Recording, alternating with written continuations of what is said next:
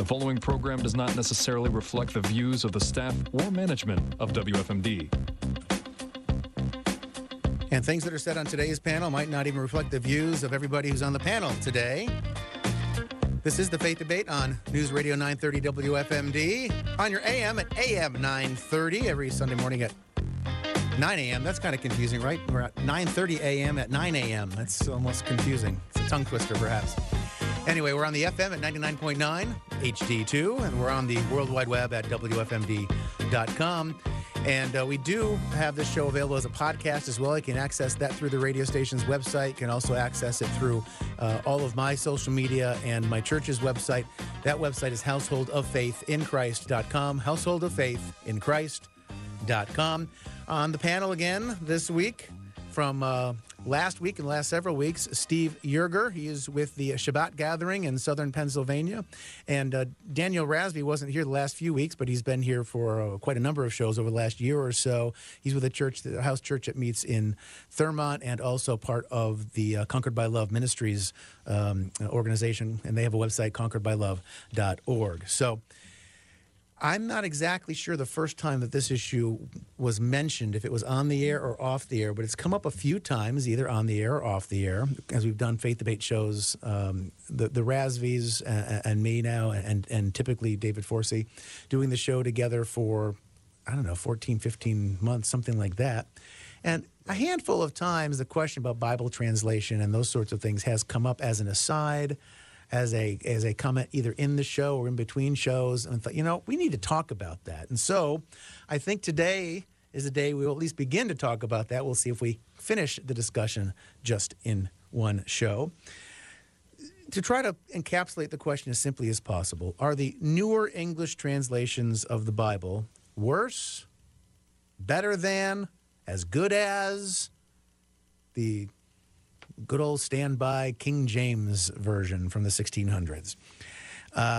And when I texted a version of that question to Daniel, his response was a very cheeky yes. Because it depends on which translation. So, and I think that does require some clarification. So who wants to clarify why the answer could be yes, that it's better than, worse than, the same as? So I'll preface it by saying, well, I'm not, and we can define the term KJV only. That might actually be helpful, I think, for the audience. I'm not KJV only. KJV, by the way, is the shorthand for King James Version. Right. However, I do believe, and my personal belief is that the King James Version is currently the most accurate, easily obtainable version of the English translation for the average person. Meaning there may be some more accurate in certain ways that you can get, but it requires a lot of work and a lot of digging in there. It's hard to find, not published as much and things like that. So any of the very common English translations that you could just buy off the shelf, the King James is going to be by far the most accurate, in my opinion. We'll have a good show because I disagree. Great. So we'll have some good fodder there.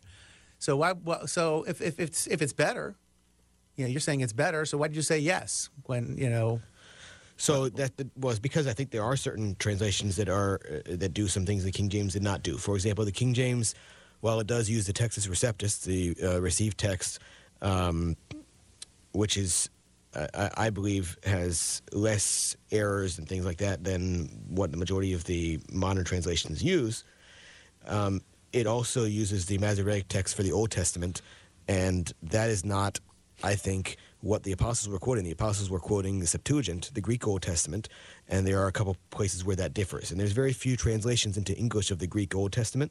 Most of them are translations of the Hebrew Old Testament.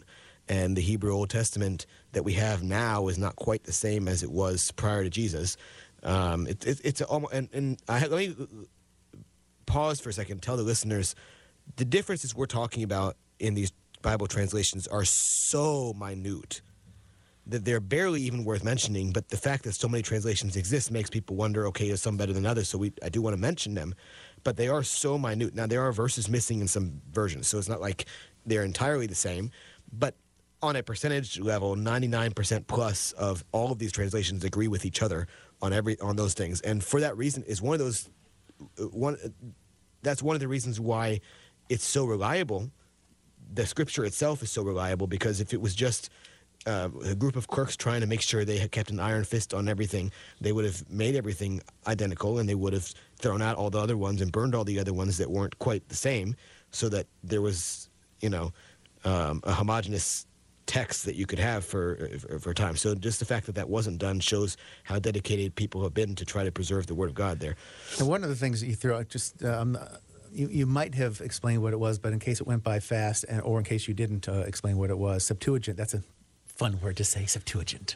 Yes. That's the ancient Greek translation of the Hebrew scriptures. Correct. And yes, it's very clear to anybody who's paying any attention that there are New Testament writers who are quoting from the Septuagint. I wouldn't go so far as to say they're exclusive. I think there are also examples of them quoting from the Hebrew text as well. I haven't found one. I've looked through. But there's definitely examples where they're quoting the Septuagint's version of the text. Obviously, they're not quoting in the New Testament, which is written in Greek. They're not quoting the Hebrew in Hebrew. But the construction of some of the verses in the New Testament Greek follows the Hebrew text the Greek text. You mean follows the Greek text? No, I'm saying when they're quoting the Septuagint, then it's basically just a quote from the Septuagint. But there are times when, even though you're reading the New Testament in Greek, you can tell by the construction it doesn't match what's in the Septuagint, but it does match what a Greek translation, an additional way of translating the Hebrew would be. So that's why I'm saying that I think that the New Testament writers are quoting from both, which I think is interesting to this discussion, because we can get hung up on, which translation, and like you said, it's I don't know what the exact percentage is, but it's probably approaching 99% agreement. Is it okay to have slight differences? Well, yeah, the New Testament authors, led by the Holy Spirit, were quoting the Hebrew and the Greek, even though there were some variants between the two texts, and that was fine. If it's good enough for the apostles, it's going to be good enough for me. So I think that helps us to take the edge off of this a little bit. And I do want to talk about the KJV only controversy stuff, the King James only stuff. That people are very strident about that. But I want to get Stephen into the discussion before we get into that. I asked the KJV only folks, am I in sin if I read another version? Or am I going to go to hell if I'm reading another version? And it's interesting to note that the culture and when the language was preserved was the common language of the day.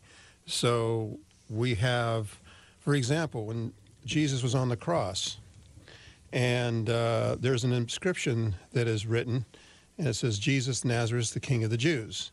And it says, therefore, many of the Jews read this inscription, for the place where Jesus was crucified was near the city, and it was written in Hebrew, Latin, and in Greek. So we have a cool little foreshadowing here of the preservation of the Word of God through a people group, the Jews, Hebrew. And then we have the Latin, which was probably the common language of the day in the first century in Israel, Rome occupying Israel. And then, of course, you have the Greek. So there's something to be said about if you're going to have a particular version or a particular translation, it would be nice to be able to have it in the hands where somebody will actually read it. King James is a little archaic on the language. Some of the words that are used in King James, today, if you give it to the average person, they wouldn't even be able to relate to some of it. And so there's I think there's room to be able to see, and I've paralleled the KJV, NASB, ESV, some of the other English versions, and like we've said, they're very, very close. So it's interesting to take note that do we divide over this, or what's the message? What are we trying to get the message across? Well, to your opening question, are you in sin? There are some would say yes. They exist. Some of them have relatively sizable online presence, and therefore an outsized impact based on the size of their congregations. They might be leading a church that only has 100 or 200 people in it, but they have an influence on the internet that affects a lot of people. I visited a church not too long ago, and was there for their Sunday school and for their worship service. And I went and visited them because they're a house church, and I'm trying to identify other house churches that we could maybe do some partnership with, work together on some things, be in fellowship together as churches. But I'm not going to do that willy-nilly. I want to go visit a church at least once and get a sense of what they're all about and see if it's a fit both ways. I might not be a fit for them. They might not be a fit for me, whatever. And in the Sunday school, some things that were said were rather strident about the King James. As opposed to other translations in support of the King James, which caught my attention. I was like, I wonder if these guys are like strict KJV only type people. And then in the sermon, the pastor, he went on this rabbit trail that lasted, I don't know how many minutes, 5-10 minutes, that was basically just a defense of the King James text as opposed to like preaching what the meaning of the text was or amplifying the gospel or whatever. And he went on this little rabbit trail about the text. So I was like, okay, that definitely caught my attention too. They must be staunchly KJV. So I went and talked to one of the elders afterwards and said, because I had talked to him before, and he knew I was coming. And I said, hey, I'm glad you had me here, but I couldn't help but notice in the Sunday school and in the sermon, there was a lot of emphasis on the KJV. And there were a couple of things said basically that the other texts are all but heretical. So like when I preach, I'm not preaching just from the King James Version. Is that going to be a problem for us? And the answer I got, well, it doesn't need to be. You might not just be up to speed on what all the issues are. Basically, that's saying, yes, it's going to be an issue unless, Unless we can convince you. Yeah, unless you come around. And first of all, it's a little bit arrogant. Now, I'm not saying I know everything there is to know about this stuff.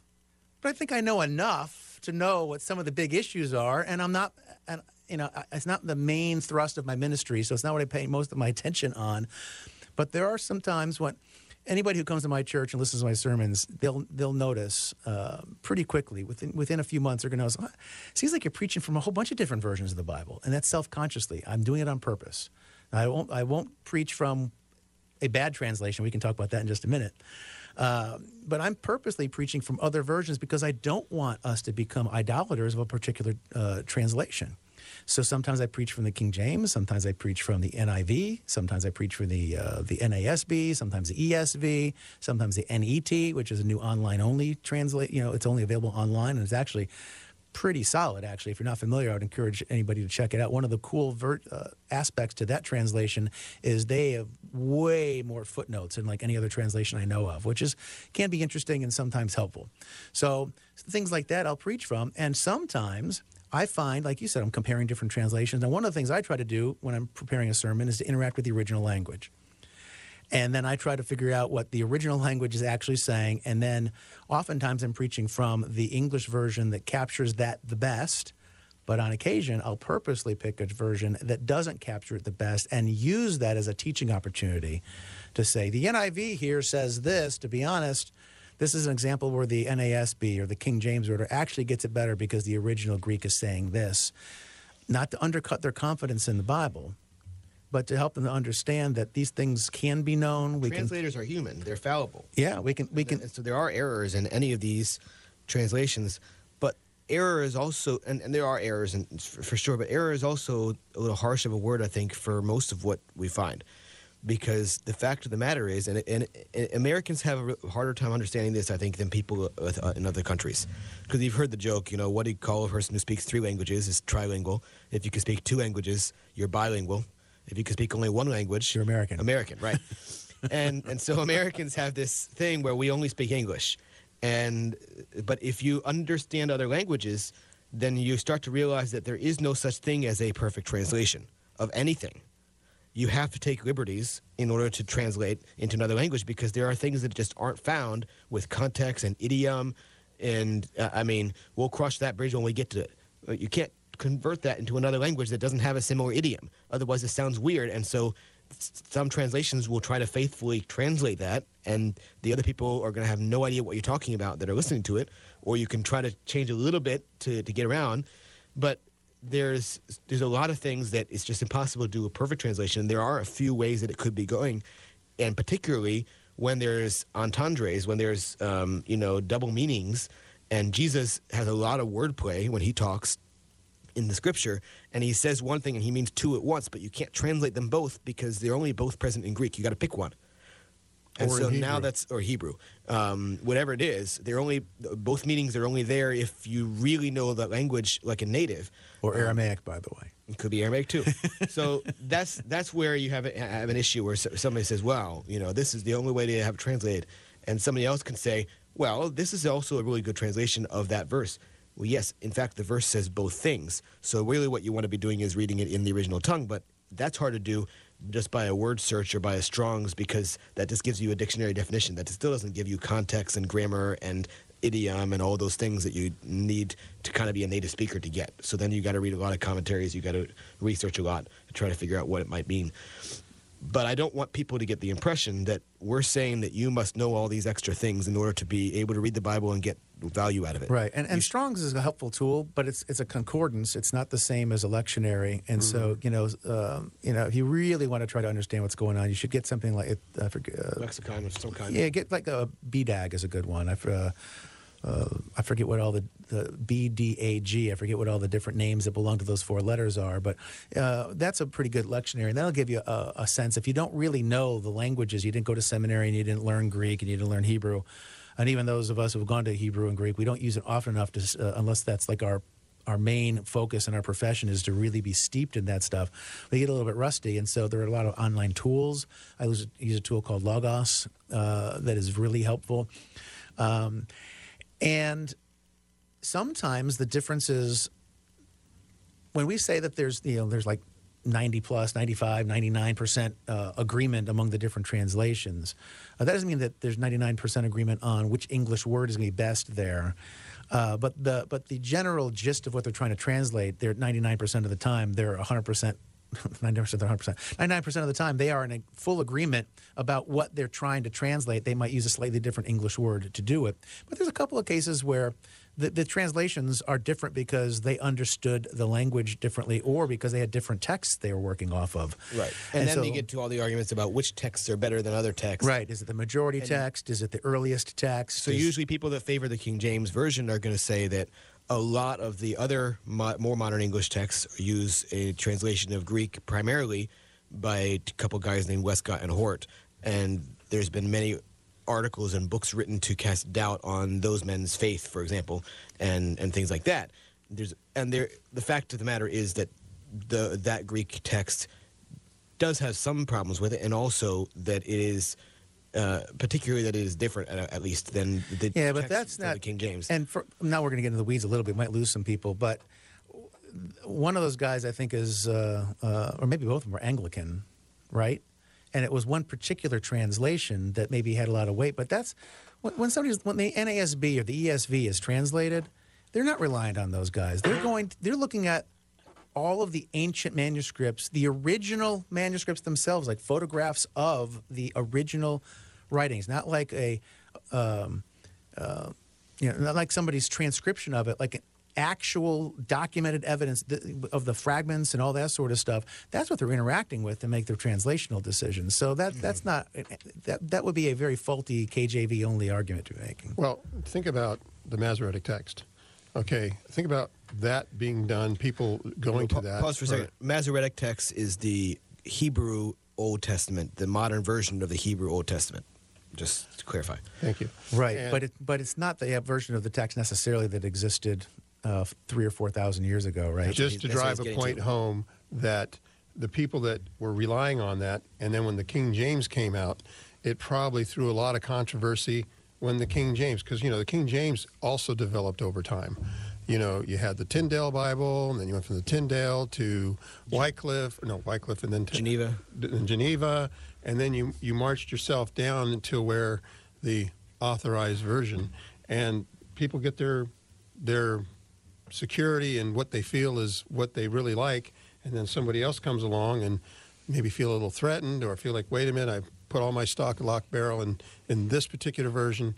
So, I mean, it's a kind of thing where are we splitting hairs, or do we want to be able to have a complete hat that you put on the head that will be able to do, which is the primary message of the gospel of Jesus Christ and the whole formation of the kingdom of God, the whole plan from Genesis 1 to Revelation 22, and how all that unfolds. And then I'm going to throw a stick in the mud. when in 1 John 2:27 says, "And for the anointing which you have received from him abides in you. You have no one for anyone to teach you, but his anointing teaches you about all things and is true and is not a lie. And just as it has taught you, you abide in him." Now, somebody could take that scripture by itself and say, I don't need all this stuff. I don't need, but throw that out in the conversation and see what you guys think. Well, if you take any word or combination of words out of context, a word out of context is nothing but a pretext. So seriously, any word only has meaning in context. Right. I use as an example when I was a young buck, and back in the 80s, Michael Jackson was a big deal, and he had a popular song called "I'm Bad." Well, before Michael Jackson comes along in his generation, bad was, ungood. Right? Something was bad, it was ungood. But when Michael Jackson comes along, all of a sudden bad is cool, hip with it. Like it's good to be bad. So if somebody just throws, what's the meaning of bad? First thing we should ask is, what's the context? How's it being used? So it's the same with a combination of words in a verse. What are the verses surrounding that text? What is the overall message of that epistle in that particular case with John, 1 John? Or how does it fit within the whole scope of canon? Like there's all the culture, like you said, all the idioms, like how are the turns of phrases being used and that sort of thing. Yeah. I mean, for me, one of the reasons that I've settled on the King James, and also if you have a criticism that the King James is just too hard to understand because it's in Old English, the New King James, by and large, uses the same texts that the King James did, and I haven't really found anything that is different or missing from the New King James. It just, other than the words are updated, most of them. Some lieutenant became satraps, and that's actually more difficult to understand, I think, for a modern person. But besides that, most of the things are easier. But besides the New King James, most of the other modern translations, the ESV, the NASB, the NIV, and all those, and I'm not getting into the new woke gender neutral type stuff, but prior to, let's say, 10 years ago, all those other new English translations, what they had in common was most of them were missing some pretty key verses. And so there's a famous verse, obviously, in 1 John, again, where the Father, the Son, and the Holy Spirit, and these three are one. That's usually either relegated to a footnote or is taken out entirely, because there is some controversy about that verse, whether it would make sense to have it in there. That may be too much for this discussion, but there's a couple other verses that really make absolutely no sense not being in the passage. And they're taken out. So, for example, in John's Gospel, it says, he comes up to this crippled man, and the crippled man is sitting there waiting for the moving of water, and Jesus says, what's going on? He's like, I have nobody to get me into the water when it's moving. And Jesus says, okay, you're healed now. Or, I'm really shortening it right now for this discussion. But that makes absolutely no sense. Why would he want to get into the water while it's moving? And unless you have the other verse that's missing, which is in the King James and the New King James and a lot of those other original texts, it says, well, for at a certain time an angel goes and stirs the water, and whoever gets in after the angel stirs the water, he's the one that's healed automatically of anything. And okay, that makes more sense now. What he's trying to rush in when he gets healed. Yeah, I think there's a lot more that probably needs to be said. So we're going to do part 2 on this issue next week, because there's so many things that probably should be said to add some clarity. For example, the presumption even, and this isn't meant as a criticism, but a critique of the words that you used. If somebody has a particular preference and another translation doesn't include a verse that your preference includes, so they left it out. Well, maybe the King James is the one that added it in. So that's part of the discussion we have to figure out too. But we don't have time to get into all that now, so we'll do that next week. And I'm a little bit concerned that we might have undercut people's trust in the Bible. So I want to make sure that we undergird your trust in the Scriptures next week better than maybe we did this week. Daniel Razvi, Stephen Yerger, I'm Troy Skinner. Thank you guys for being on the show. You can find us online at WFMD.com, of course, householdoffaithinchrist.com, and you can follow the ministry that the Razvis are involved with at conqueredbylove.org. Till next week, 167 and a half hours from just about now. God bless.